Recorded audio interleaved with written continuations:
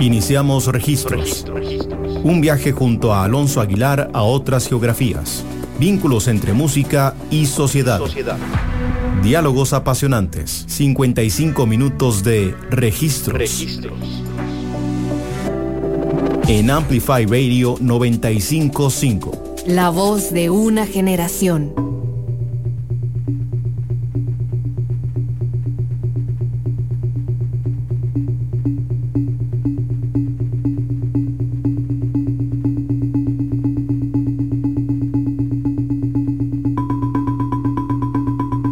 Hola a todos y todas, bienvenidos y bienvenidas a un nuevo episodio de Registros acá en Amplify Radio. Hoy tenemos un episodio especial en el que nos va a acompañar la productora mexicana Malitizin Cortez, donde estaremos hablando de la música con computadoras, su evolución, su trasfondo y las distintas formas en que la experimentación con la tecnología ha favorecido la innovación en el ámbito como de la composición sonora.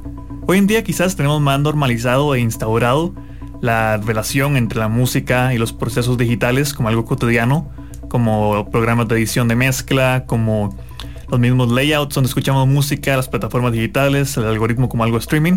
Pero en la historia de la música, todos esos elementos han venido sumándose de manera progresiva. Realmente, para explorar esta relación, tenemos que irnos hasta casi que los tiempos donde las computadoras eran exclusivamente un elemento casi que de estrategia militar.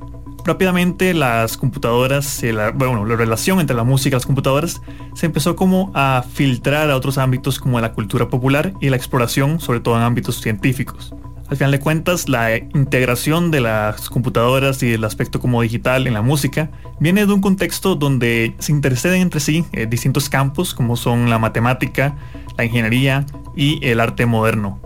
Después de todo, en la segunda mitad del siglo XX, luego de la Segunda Guerra Mundial y de toda esta primera visión de las computadoras como un ente militar, empezaron las innovaciones desde el modernismo, en términos como artísticos, la automatización de los procesos, los registros y reinterpretaciones de las posibilidades artísticas y musicales. Para 1957, Max Matthews creó la primera computadora que podía como crear sonidos o generar sonidos, y a partir de ese momento se generó toda una revolución en la incorporación de las computadoras dentro de los procesos de concepción sonora. Las computadoras fueron incorporando más allá como esta novedad, como este elemento simplemente tecnológico, y más como una tecnología que venía como a expandir las barreras del entendimiento musical. No era solamente reinterpretar, sino crear a través de.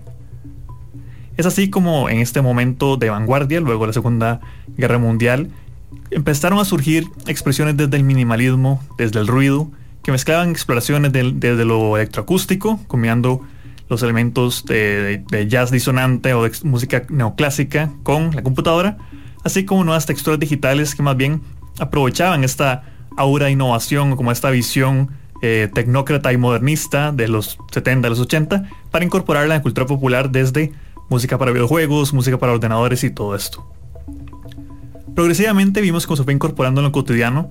Ya para los 70, los 80, artistas como Susan Ciani generaban jingles para marcas a través de la música electrónica. Brian Eno con su infame música inicial para Windows 95. Y todas estas expresiones que hoy en día vemos más como una extensión de la música pop.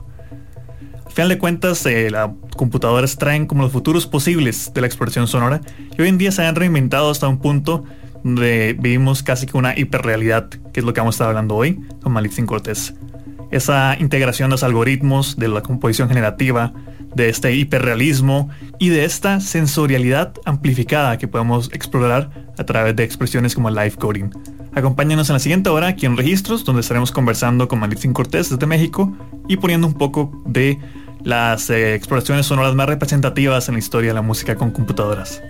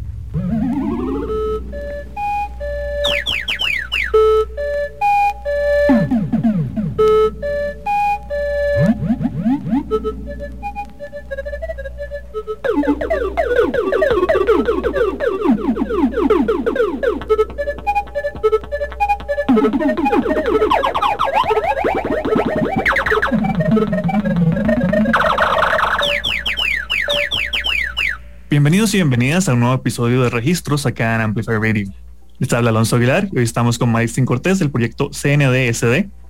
Eso que sonaba anteriormente era el tema Numerology de Max Matthews, como una breve introducción al mundo de la música por computadora que vamos a estar explorando hoy. ¿Cómo estás, Malitizin? ¿Todo bien? Hola, muchas gracias por invitarme. Estoy bien contenta de estar aquí con ustedes. Emocionada y también a ver qué va a pasar. Sí, siempre inesperado este mundo de los algoritmos y la música iterativa y todo esto. Justamente puse a Max Matthews como un pequeño introducción nada más por, bueno, él ser este pionero de la música computadora y porque quería como esa primera introducción al tema, su trasfondo como en MIT, en general con el primer programa de generación de sonido en el 57, dar un poco como el trasfondo de qué podemos entender por música con computadora, ya que, bueno, justo antes conversábamos que es más como un término sombrilla para muchas expresiones y muchas sonoridades. Exactamente, ¿no? Tal cual, creo que ahora ya es, o sea, bueno, no sé, creo que en el contexto de la música académica se queda más claro, ¿no? ¿Qué es la música por computadora? Porque pues hay como un entendimiento a lo mejor de esta historia, de este origen, cómo fue evolucionando, pero la realidad es que ya casi toda la música es por computadora, ¿no? En realidad, o sea, estas producciones, pues que vemos así en, no sé, ganando los Grammys, ¿no? Ahorita se me ocurre mucho pues todo esto que tiene que ver con estos géneros que están súper fuertes ahorita, ¿no? Como rap, reggaetón, trap, el pop, todo eso es producido por computadoras ya también, ¿no? Entonces, y de hecho de unas maneras que uno luego no se puede ni imaginar, ¿no? Ya también algunos utilizando un poco de inteligencia artificial para crear ritmos muy pegajosos, muy eficientes, etcétera, ¿no? Entonces realmente creo que se tendría como que aclarar un poco, ¿no? De dónde viene como ese término de música por computadora, porque ya ahorita la computadora reina en prácticamente una parte muy importante de la producción musical, ¿no?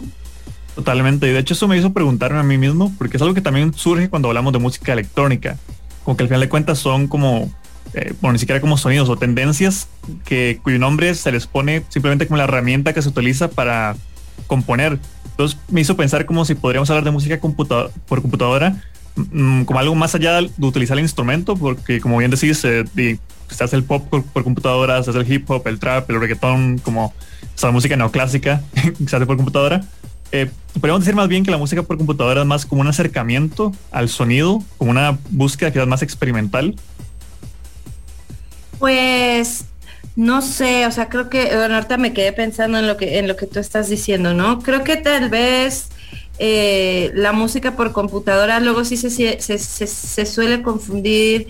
Muy en específico voy a hablar de este tipo de práctica que yo tengo, que es el live coding, que ahorita vamos a hablarlo como más en una generalidad mayor, ¿no?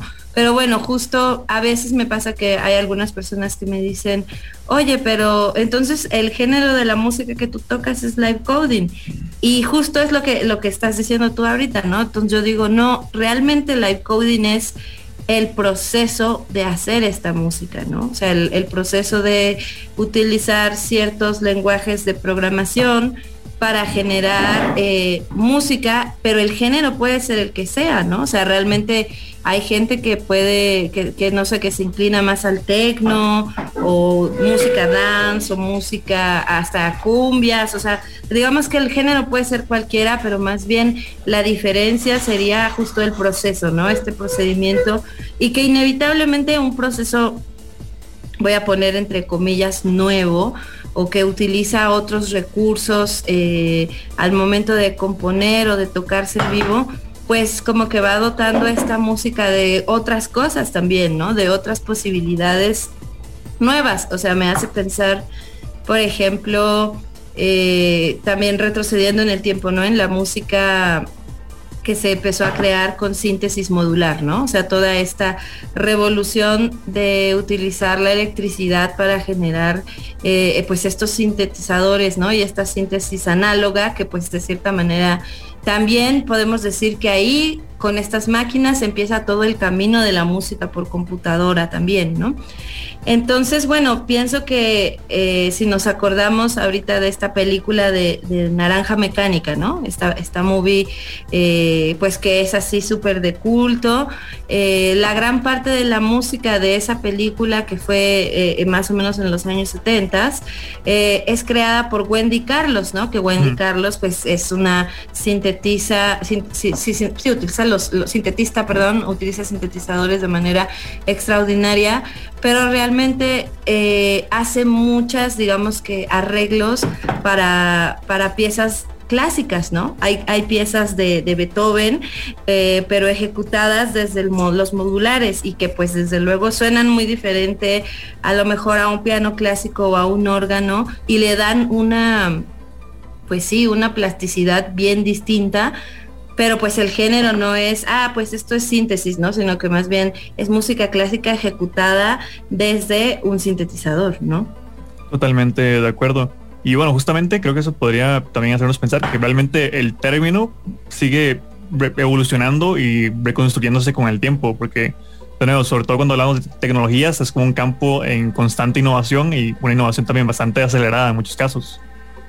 Súper acelerada, ¿no? O sea, la verdad es que todo va pasando muy rápido, o sea, van evolucionando las herramientas. Digo, hay gente que se puede llegar a quejar a lo mejor, pues es que esta música, no sé, ¿no? Por ahí escuché una vez, es que el rock está muerto, ¿no? De que ya no hay como una evolución del rock, sino que pues está como repitiendo y que más bien también, pues eso ha sido parte de la decadencia de ese género en este siglo, que es el siglo de esta música de la que ya acabamos de mencionar por ahí, ¿no? Que el reggaetón pues sí está muy fuerte dentro y fuera de Latinoamérica, ¿no? Pero más bien, o sea, creo que sí, los procesos musicales siempre van muy de la mano con la tecnología, ¿no? O sea, yo me pongo a pensar en música que también está surgiendo y que es muy interesante, a lo mejor todavía de manera más como académica y no de manera tan mainstream, por decirlo de alguna forma, pero que ya está utilizando otro tipo de algoritmos o mezclando a lo mejor ritmos que podría parecer muy difícil de mezclar entre sí, ¿no? Me tocó por ahí ver un proyecto que justamente utiliza como estas redes neuronales para poder fusionar diferentes cosas, ¿no? Mediante, obviamente, el análisis de datos y estos géneros los agarraba como de Spotify, curiosamente, ¿no? De Spotify agarraba como cuáles son los géneros más populares del 2000, creo que esto fue en el 2019, entonces bueno, ya hacía como una analítica, no sé qué, con la red neuronal y entonces trataba de hacer una pista nueva con todos esos géneros y la verdad es que salía algo bastante raro, pero que para mí seguía siendo como un trap, ¿no? O sea, realmente, ¿no? Era como un trap, como que creo que la computadora aprendió estos gestos de cada uno de estos géneros, pero le faltaba algo, no sé cómo decir, o sea, como que tanto así como para decir es que es un nuevo género, pues no. La verdad es que no. Claro, porque también al final de cuentas parte como ese input que sea el algoritmo de Spotify, o sea, como ya directamente cuando hablamos de los 70s o los 60s, como lo que la persona que componía le introducía como a la máquina en sí, o lo dirigía. Creo que al final de cuentas ahí es donde se marca como la intencionalidad, digamos, como que creo que como vos decís bien, no nace por sí sola. Y bueno, justamente con eso vamos a escuchar un tema de Laurie Spiegel, una también como las artistas pioneras en cuanto a lo que conocemos hoy como música por computadora. El tema Patchwork y luego venimos aquí a seguir hablando con Malitizin Cortez de CNDSD.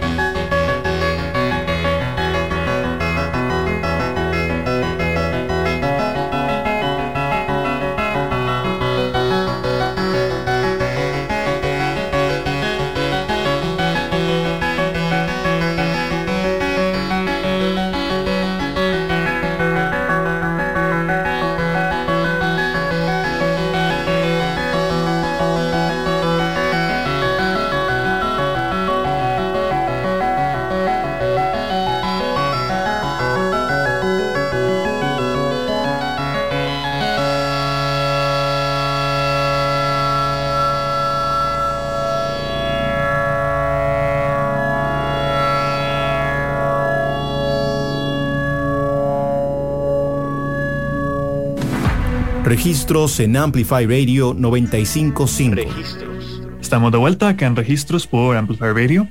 Escuchábamos el tema Patchwork de Laurie Spiegel, una también, como mencionábamos antes del corte, unas artistas pioneras en cuanto a la generación de música por computadora.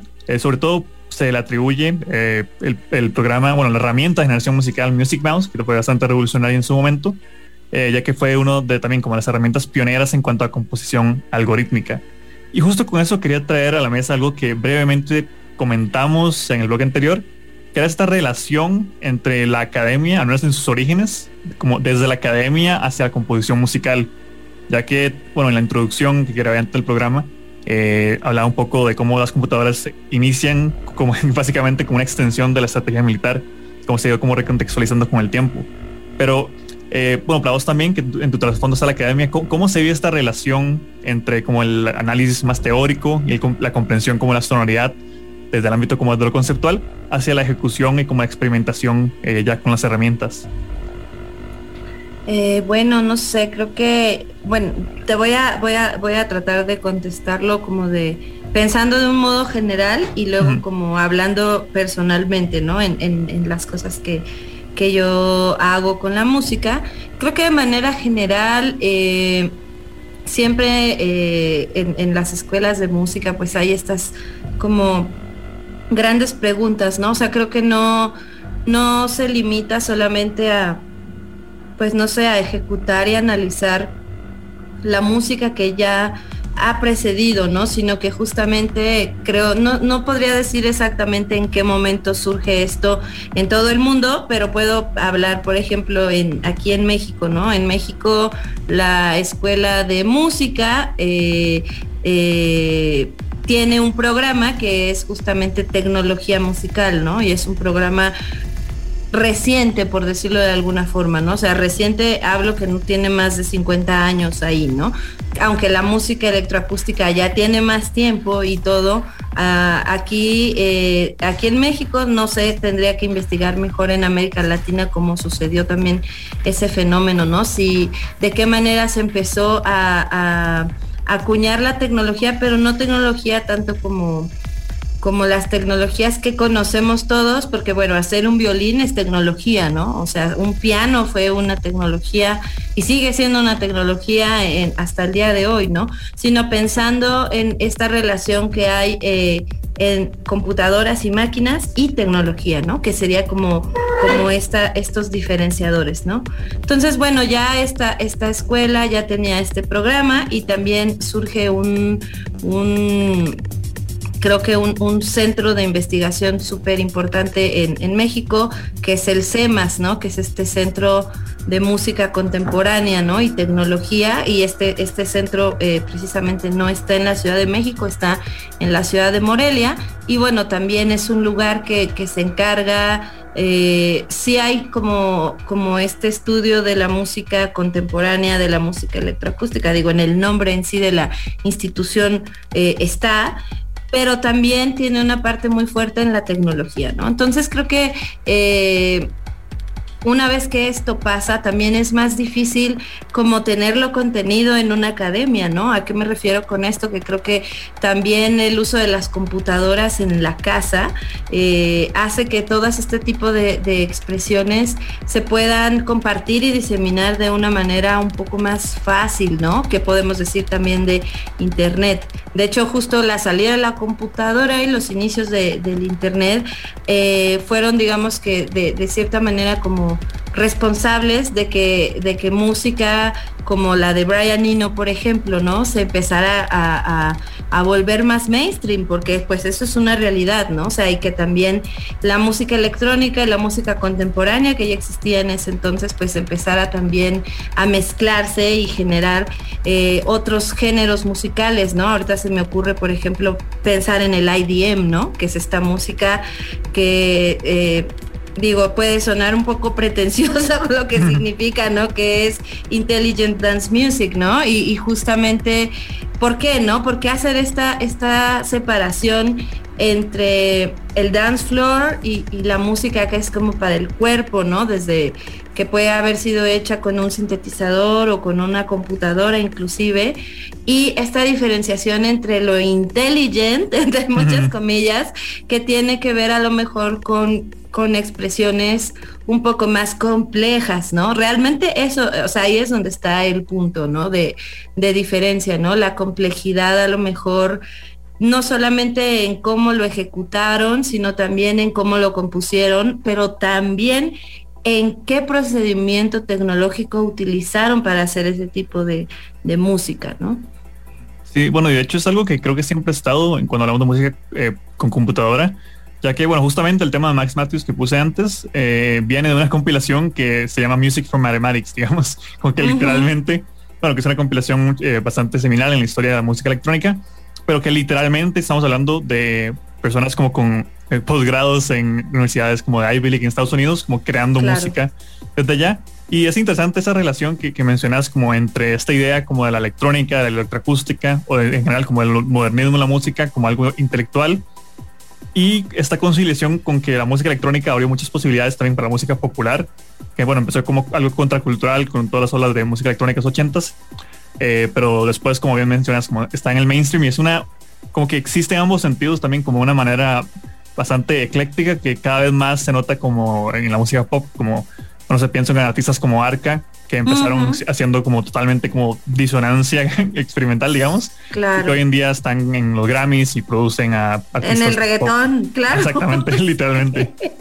Sí, tal cual. De hecho, digo, hay mucha, abordando a Arca en específico, ¿no? O sea, Arca creo que es una compositora bestial, o sea, tiene una capacidad de mezclar sonidos y de arriesgarse increíble.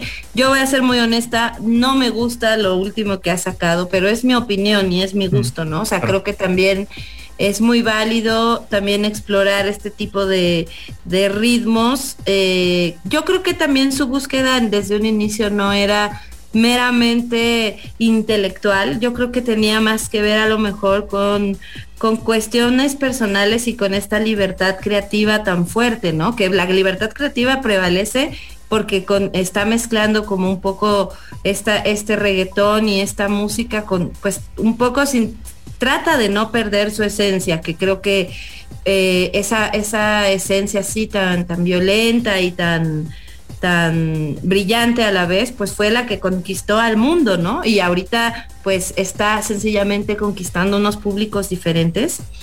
Y digo, yo la neta es que se me hace fantástico, o sea, se me hace maravilloso que la experimentación esté tan presente en los géneros de cotidiano, por decirlo de alguna forma, ¿no? Y que bueno, también me pongo a pensar en esta otra productora y DJ, Sophie, que desafortunadamente murió hace muy poco tiempo, ¿no? Una súper tragedia, pero justo ella se me antoja un montón esta idea, este entrecruce casi entre el noise, la disrupción y un pop muy, muy claro, ¿no? Un pop y un dance así muy, muy claro. Y la mezcla pues era súper interesante, ¿no? Creo que yo me identifico muchísimo con ella y la música que yo produzco tal vez no va hacia el pop, porque la verdad no, creo que los géneros que me gustan mucho están muy cerca de ritmos muy percutivos, ¿no? Del footwork, del jungle, del breakcore. Bueno, este último disco que hice, creo que ahorita estoy haciendo otras cosas un poco diferentes, pero creo que siempre sin perder como esta cosa experimental que me gusta mucho en la música en general, ¿no? O sea, no solo en la música académica, pues, sino también en la música que escuchamos, que está fuera de esas etiquetas, por decirlo de alguna forma, ¿no? Claro. Y bueno, justamente en el siguiente bloque quería preguntarte un poco más de tu proceso de composición. Por mientras iba a poner un tema, bueno, infaltable, que de Brian Eno. En particular, me quise poner por el tiempo del programa no podemos poner todo el track de Reflection, claro. Que sí. Es justamente nace como de una aplicación que sacó para como una extensión de su idea de composición generativa. No sé si tenías quizás como algún comentario breve sobre la idea de composición generativa. Pues bueno, justo, ¿no? Trataré de ser breve. pues esto viene mucho de la matemática, ¿no? Totalmente, y creo que también la tecnología permitió que se pudieran crear este tipo de herramientas, ¿no? Que eso antes estaba en un disquete y pues muy poca gente podía acceder y entender estos sistemas para poder hacer este tipo de música generativa y composición indeterminada y todas estas cuestiones, pero pues ahora, o sea, más allá de los programas que tenemos para hacer live coding, que son también pues son open source y son libres, son tecnologías libres. También hay un montón de herramientas que se me ocurre ahorita en las aplicaciones. Justamente Brian Eno creó una app para iPhone y para ¿cómo se llama? Para Android, ¿no? Donde podías tú poner tus reglas con una interfaz como muy amigable, poner tus reglas y a partir de esas reglas pues tener una composición musical, ¿no?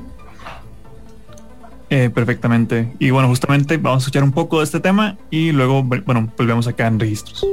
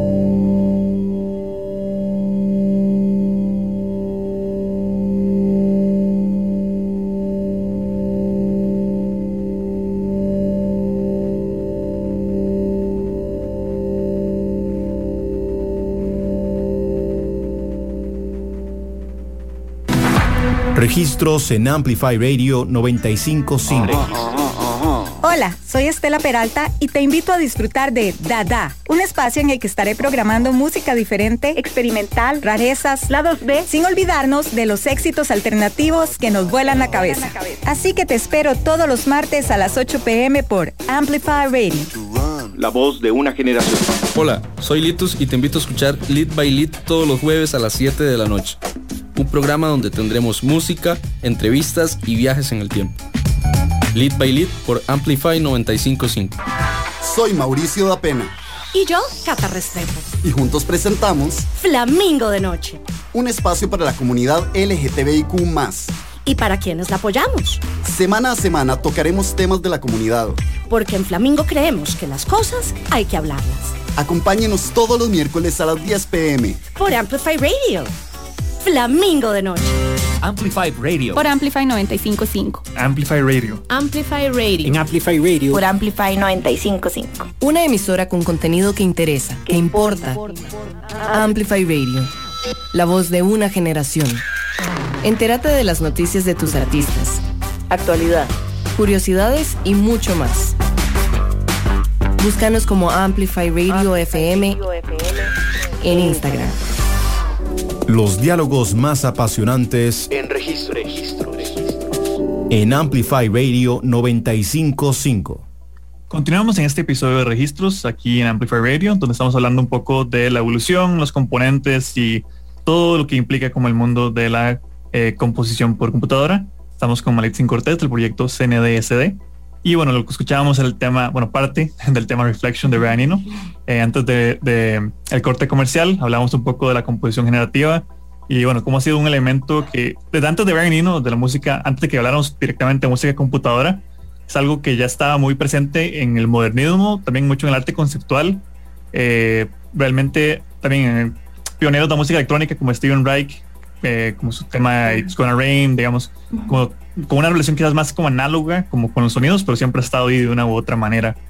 Claro. Y bueno, justamente iba a preguntarte, quizás como de esta parte de los procesos automatizados, que creo que también hay una conversación como en esta concepción de ya cuando la música por computadora, digamos, como esta historia encoge entre los algoritmos, entre los procesos automatizados, en cuanto a lo que se genera, lo que se extrae de qué tanto se extrae como el ecosistema digital y qué tanto la persona como artista o quien está componiendo pone así, digamos, cómo es tu relación, digamos, ahora quizás como hacer live coding también, de relacionarte con con el material crudo, digamos, que es del mundo digital.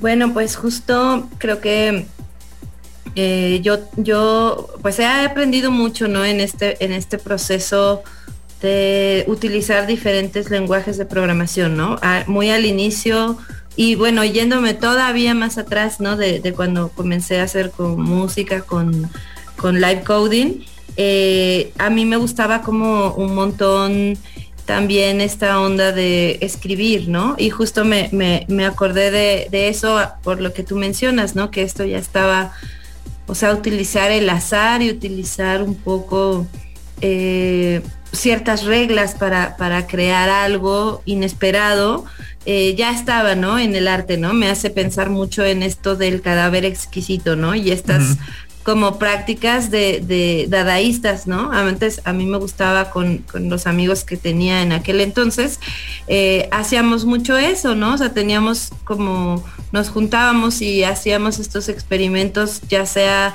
de manera escrita o de manera sonora o de manera pictórica, ¿no? Con un dibujo, nos juntábamos a hacer mucho eso, ¿no? O sea, sencillamente por diversión, sencillamente por ver qué salía, ¿no?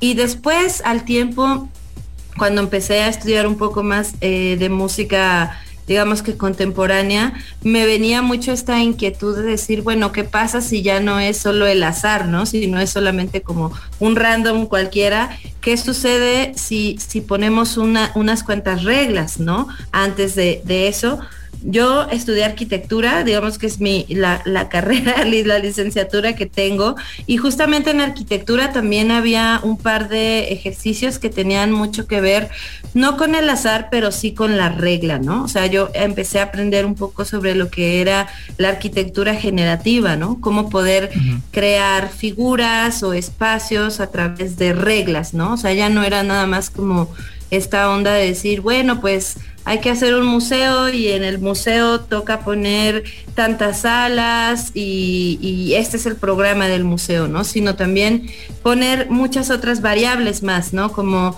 bueno, el museo está en una zona tropical o está en una ciudad, ¿para quién va dirigido este museo? ¿Cuántos metros tengo? ¿Qué materiales hay aquí en la zona? O sea, meter todos estos componentes y a partir de eso comenzar a hacer diferentes iteraciones de ese museo o de ese proyecto, ¿no? Entonces, la verdad es que yo creo que aprendí muchísimo de esos dos mundos, ¿no? De este mundo a lo mejor artístico un poco más libre, ¿no? Que tenía como premisa generar estos accidentes y estas propuestas que a veces era muy loco porque algunas ideas coincidían, ¿no? Y nos preguntábamos, pero ¿cómo puede ser, no? ¿Me estás leyendo la mente o qué? Más bien lo que pasaba es que pues estábamos siendo parte de un mismo contexto y de un mismo momento, entonces algunos reaccionábamos de manera muy, muy similar, ¿no? Y bueno, habían otros que de plano era impredecible lo que iban a poner y eso justo también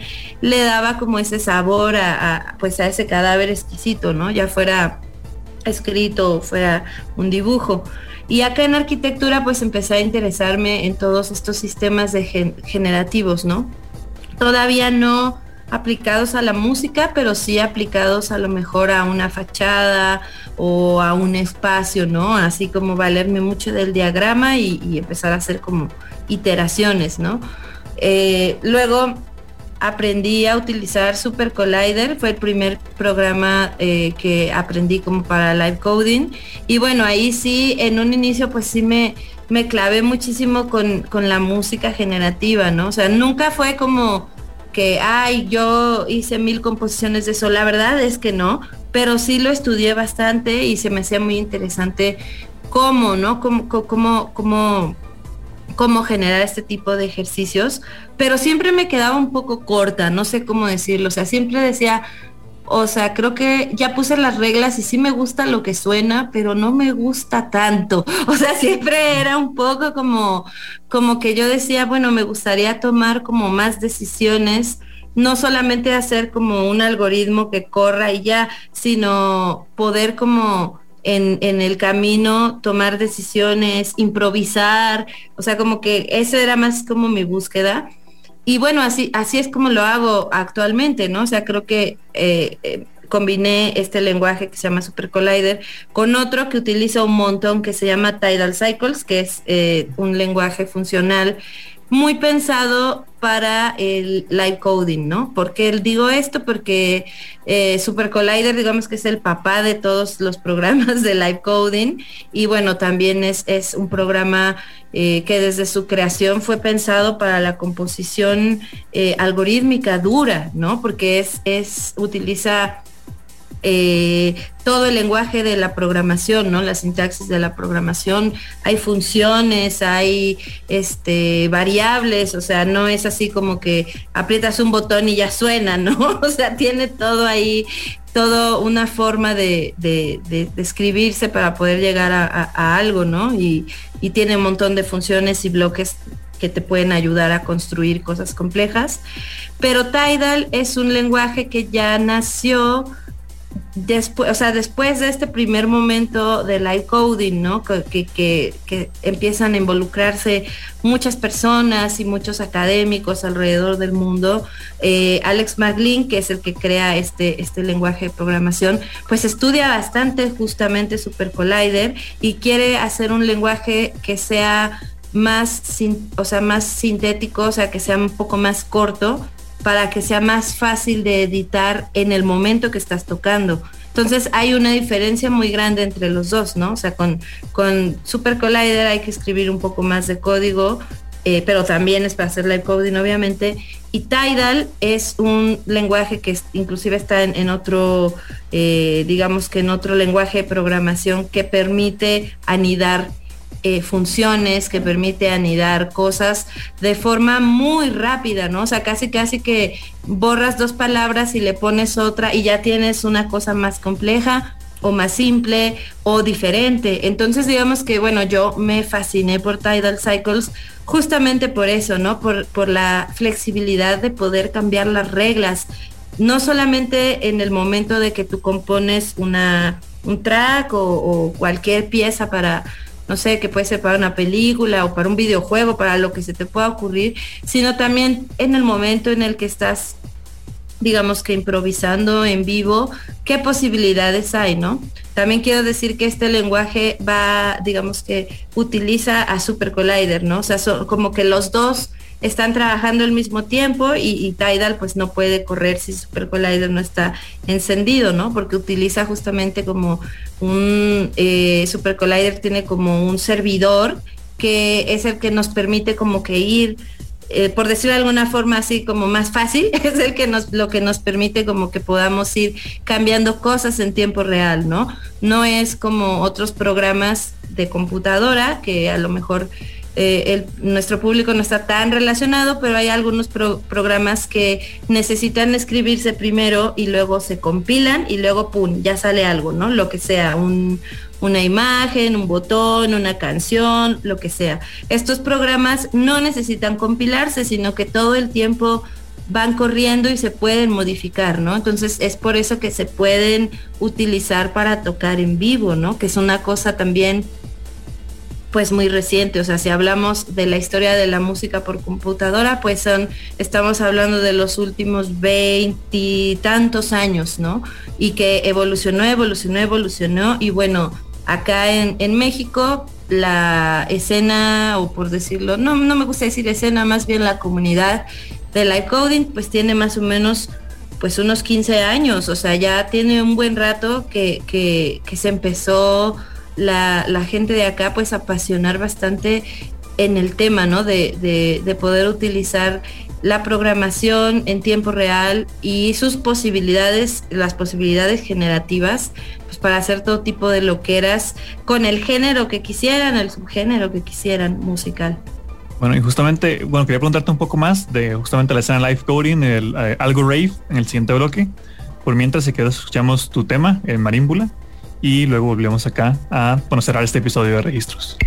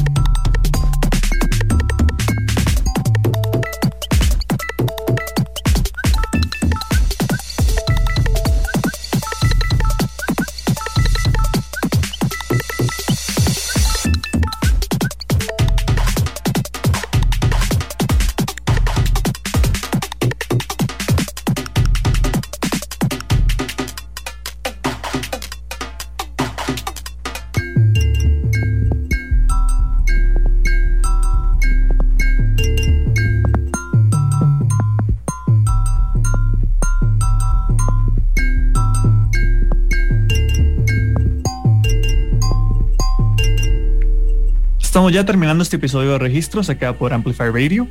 Esto que sonaba era el tema de Marímbula de CNDSD, nuestra invitada de hoy. Y justamente el bloque anterior hablábamos un poco de lo que compone como el proceso live coding, como sus distintos herramientas y como todo lo que implica en términos como de experimentación en vivo, improvisación en vivo también, y todos los procesos generativos cómo se incorporan. Y quería también justamente preguntarte sobre algo que también me parece muy interesante, tanto en tu caso y bueno, también antes del programa hablábamos de la música de Alexandra Cárdenas, que es precisamente no solamente como el live coding en sí, sino como traducirlo a la hora como de...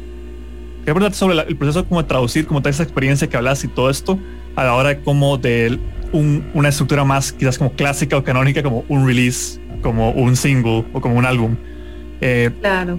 ¿Le entras como con un mindset totalmente diferente o lo ves como una extensión del proceso, digamos, como un tipo como de compilación o resultado? Pues creo que puede funcionar de las dos maneras, ¿no? O sea, yo, por decir, hablando de Alexandra, estuve muy de cerca en el proceso de este disco, que bueno, ustedes van a poner un track de ella, le mandamos muchos saludos, es una gran amiga y pues una figura importante en el live coding para las mujeres, ¿no? O sea, es una mujer pionera en el live coding, estuvo acá en México un buen rato y pues bueno, fue siempre una gran inspiración para muchas coders mexicanas y latinoamericanas, ¿no? Para poder aprender estos lenguajes y pues también hacer cosas fuera de la academia, ¿no? Porque justamente cuando yo conocí la música de Alexandra, pues ella viene de la guitarra electroacústica, ¿no? Ella es compositora electroacústica, por decirlo, o más bien así fue como comenzó su carrera. Y después su producción se fue convirtiendo y se fue transformando hasta que sacó como esta parte de compositora electroacústica, trató de imprimirla un poco en en el techno tal cual, ¿no? O sea, yo me impresioné mucho de este disco último porque, no sé, o sea, creo que nunca me imaginé que ella iba a hacer techno, soy muy honesta, ¿no? Y sobre todo que lo iba a hacer con Super Collider. Bueno, en específico ella utilizó Tidal, igual que yo, es Tidalera de corazón, igual que yo. Nuestro maestro es Alex McLean igual, ¿no? Y bueno, el punto es que pues no sé, creo que ella, como yo vi su proceso, pues sí, un proceso un poco más clásico, entre muchas comillas, pero clásico de la música contemporánea electroacústica con computadora. ¿A qué me refiero con esto? Escribir el código, irlo como puliendo y luego grabar todos los digamos que los stems por aparte. Y bueno, esto como estos programas no son como tal DAW, es decir, no son como estos software que sirven para hacer mezcla y máster, ¿no? O sea, sí podrías mezclar una canción a lo mejor, pero no podrías hacer muchas cosas que, por ejemplo, en Audacity sí se puede hacer, o en Ableton Live, o Logic, o cualquiera que se pueda utilizar para estos fines, ¿no? Entonces, bueno, a ella le pasaba esto, que grabó como toda su composición y pues sencillamente se hizo un proceso muy parecido a como cuando tú haces un disco, ¿no? Que grabas ya sea guitarra o tu música por computadora y la mezclas y se masteriza y pum, ya sale un disco, ¿no? En el caso mío fue más un proceso que involucró mucho el acto en vivo. ¿Por qué digo esto? Porque yo también soy como que ambas pertenecemos a dos partes de la historia del live coding, ¿no? Una que es esta parte muy clásica, por decirlo de alguna forma, en el que empiezas con una pantalla en blanco y comienzas a escribir y, o sea, es pura improvisación, ¿no? Con programación y pues empieza a surgir cosas y lo empiezas a cambiar en vivo, etcétera, ¿no? Y luego hay un segundo momento de live coding que también ya implementaba más como escribir algoritmos y estos algoritmos modificarlos al vuelo o mezclarlos o ejecutarlos en diferente orden, que también es muy divertido, ¿no? Es un proceso, porque son dos procesos que funcionan para resultados diferentes, ¿no? Uno está más cerca de la composición y el otro más cerca de la improvisación, pero en algún punto se tocan, ¿no? O sea, en algún punto siempre va a haber como un poco de improvisación y también un poco de cosa inesperada, porque si tú pones funciones de random o funciones que iteran diferentes cosas, aunque tú toques ese mismo código una vez, la siguiente vez va a salir distinto y la siguiente vez va a salir distinto. Entonces eso es, a mí me encanta, ¿no? Para mí es súper bonito eso dentro de estas herramientas. Entonces este disco de Tongues en específico pues fue prácticamente pues como 1 o 2 años de estar como tocando mucho en vivo. Tuve oportunidad de tocar en diferentes lugares, pude tocar en un festival en Corea, estuve en 2 festivales Mutec y bueno, a mí me pasa que yo trabajo con Iván Abreu, como siempre hacemos cosas audiovisuales que tienen un poco de narrativa, ¿no? Ya sea narrativa no lineal o una historia detrás, ¿no? Estamos como muy cerca también de lo cinematográfico y de la experimentación visual.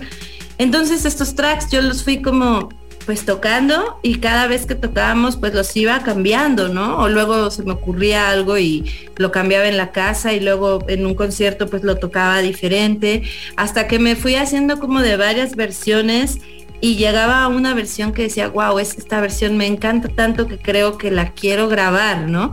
Entonces así sucedió, ¿no? Con Subreal, que es uno de los labels a los que pertenezco. Este label es de El Músico 714 y Amazon.com, que son, Marco es mexicano y los dos residen en Los Ángeles hoy, pero ellos son como esta mezcla, ¿no? Muy clásica de mexicano y chica de Estados Unidos, ¿no? Entonces, son geniales, también les mando muchos saludos y son tremendos músicos los dos, ¿no? Hicieron justo este label como para explorar géneros que les gustan, que bueno, ellos están muy metidos en el género del tribal, música electrónica muy percusiva, pero también experimental, ¿no? Y es ahí donde entré yo. Me dijeron, es que nos gusta, lo tuyo es justo como me echar una licuadora todo eso, ¿no?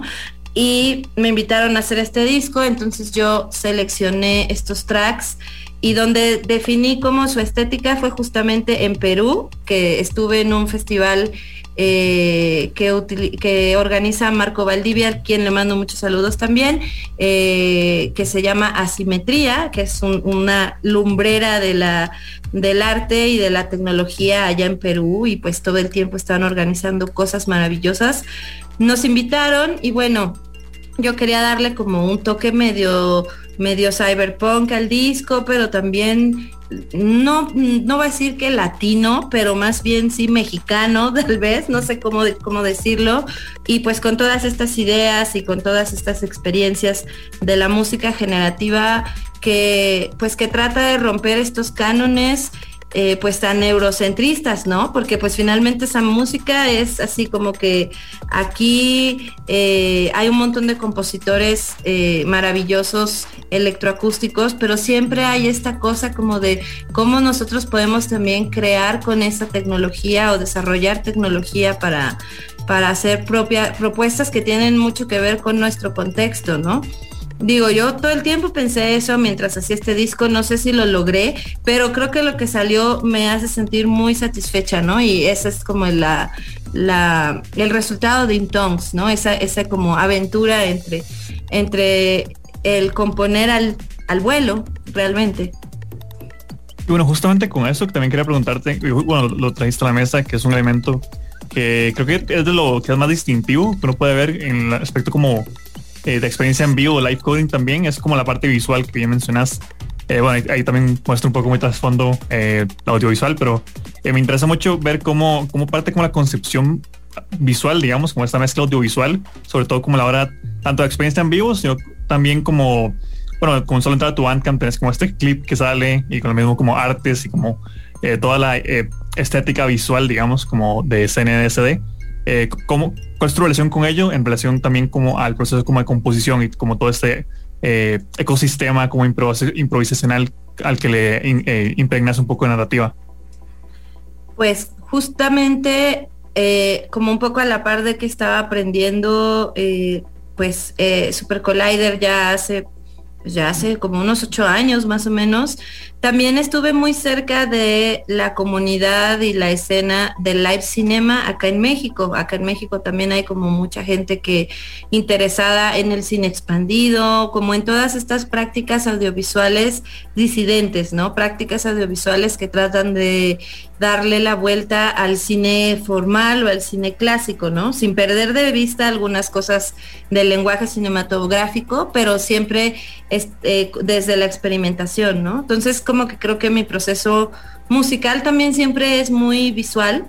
Después trabajé con un montón de personas cerca de estas manifestaciones artísticas, tanto digitales como análogas, ¿no? Que eso es bien bonito, ¿no? La gente que hacía cine análogo a mano y lo presentaban así con Super 8 modificado y experiencias sonoras muy experimentales. Eso me fascinó, me encantó muchísimo, ¿no? Desde que lo empecé a conocer. Y también la parte digital, ¿no? O sea, gente haciendo un poco más de live cinema y también de VJing, ¿no? Esto se conoce como VJing, ¿no? De mezclar videos en tiempo real para música, ¿no? Cómo había como esta diferencia entre todas estas constelaciones, pues ahí andaba yo en todas, ¿no? Porque soy muy fanática de aprender como softwares nuevos, ¿no? Me gusta mucho aprender cosas en la computadora. Entonces, pues estuve ahí aprendiendo Resolum y estuve ahí aprendiendo diferentes herramientas. También estuve un poquito en el cine, mucho menos que en la computadora, la verdad, en el cine, digamos que análogo, pero siempre como que traté de involucrar eso a mi producción musical. Y también tiene mucho que ver que el primer lenguaje que aprendí, digamos, como tal, o el primer programa que yo empecé a utilizar para hacer cosas generativas fue Processing. Y pues Processing no está, aunque sí tiene su librería para hacer sonido que se llama Beats, y por ahí han surgido otras nuevas librerías, pues es un programa pues más orientado a lo visual, ¿no? Y a la creatividad como de la gente no programadora para poder hacer arte con algoritmos, ¿no?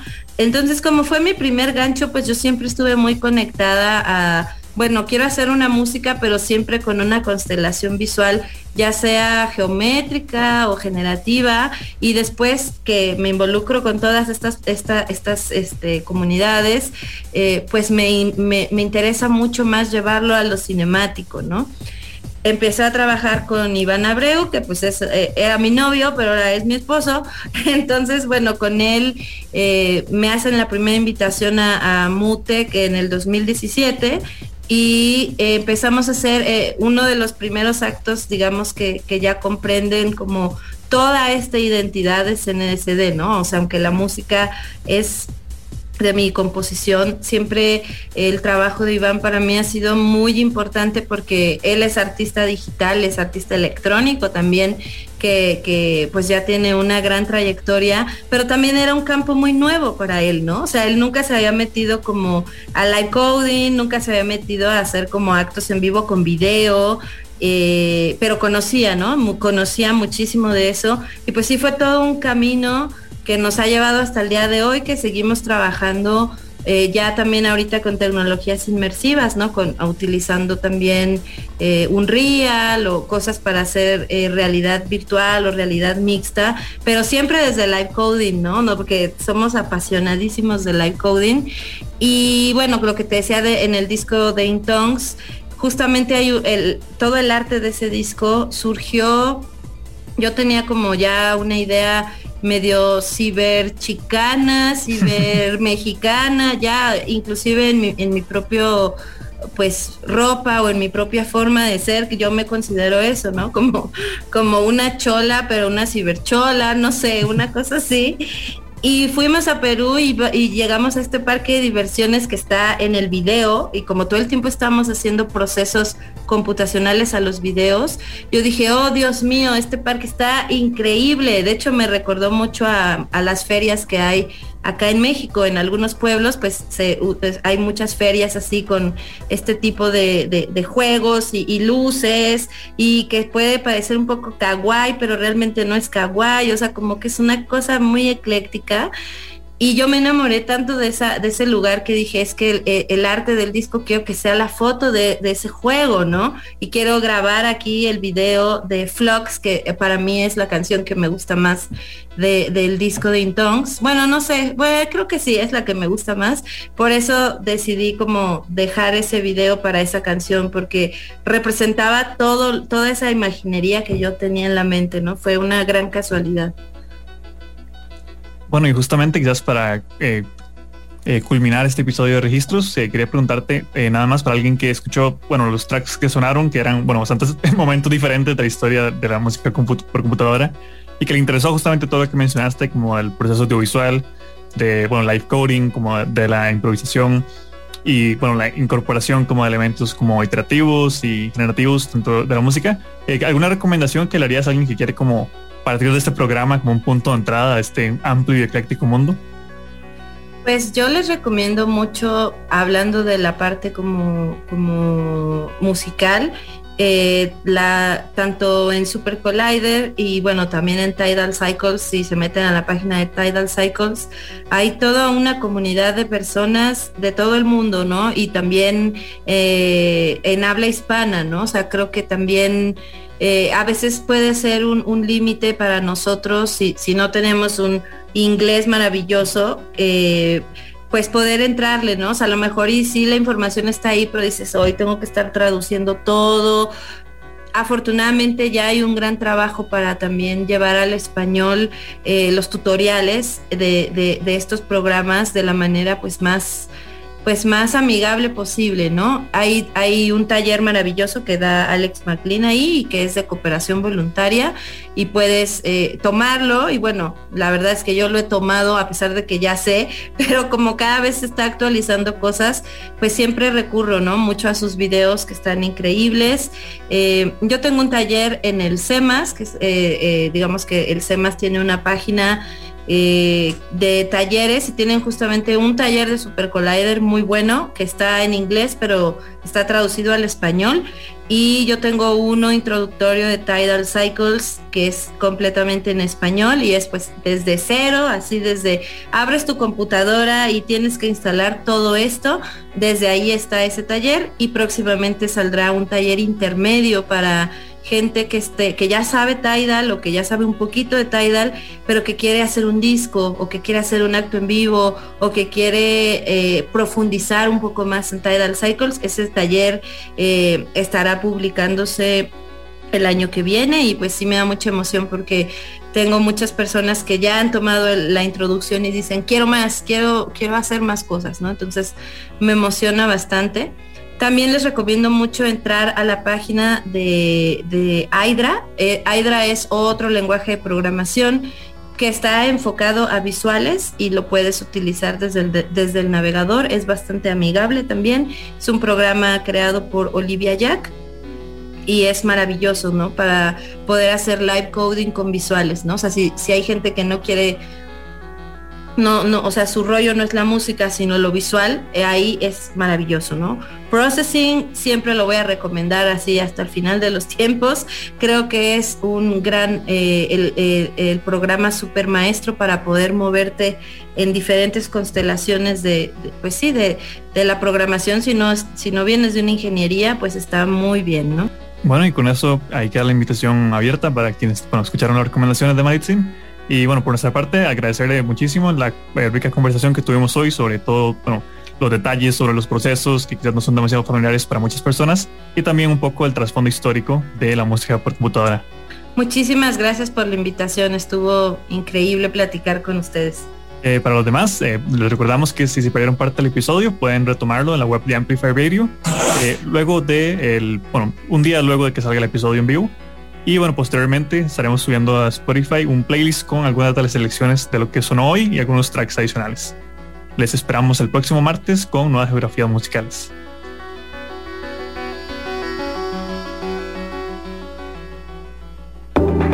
Finalizamos registros por hoy en Amplify Radio. Los diálogos más apasionantes, vínculos entre música y sociedad. Alonso Aguilar vuelve el próximo martes a las 6 de la tarde con más viajes a otras geografías en Registros. Por Amplify Radio 95.5.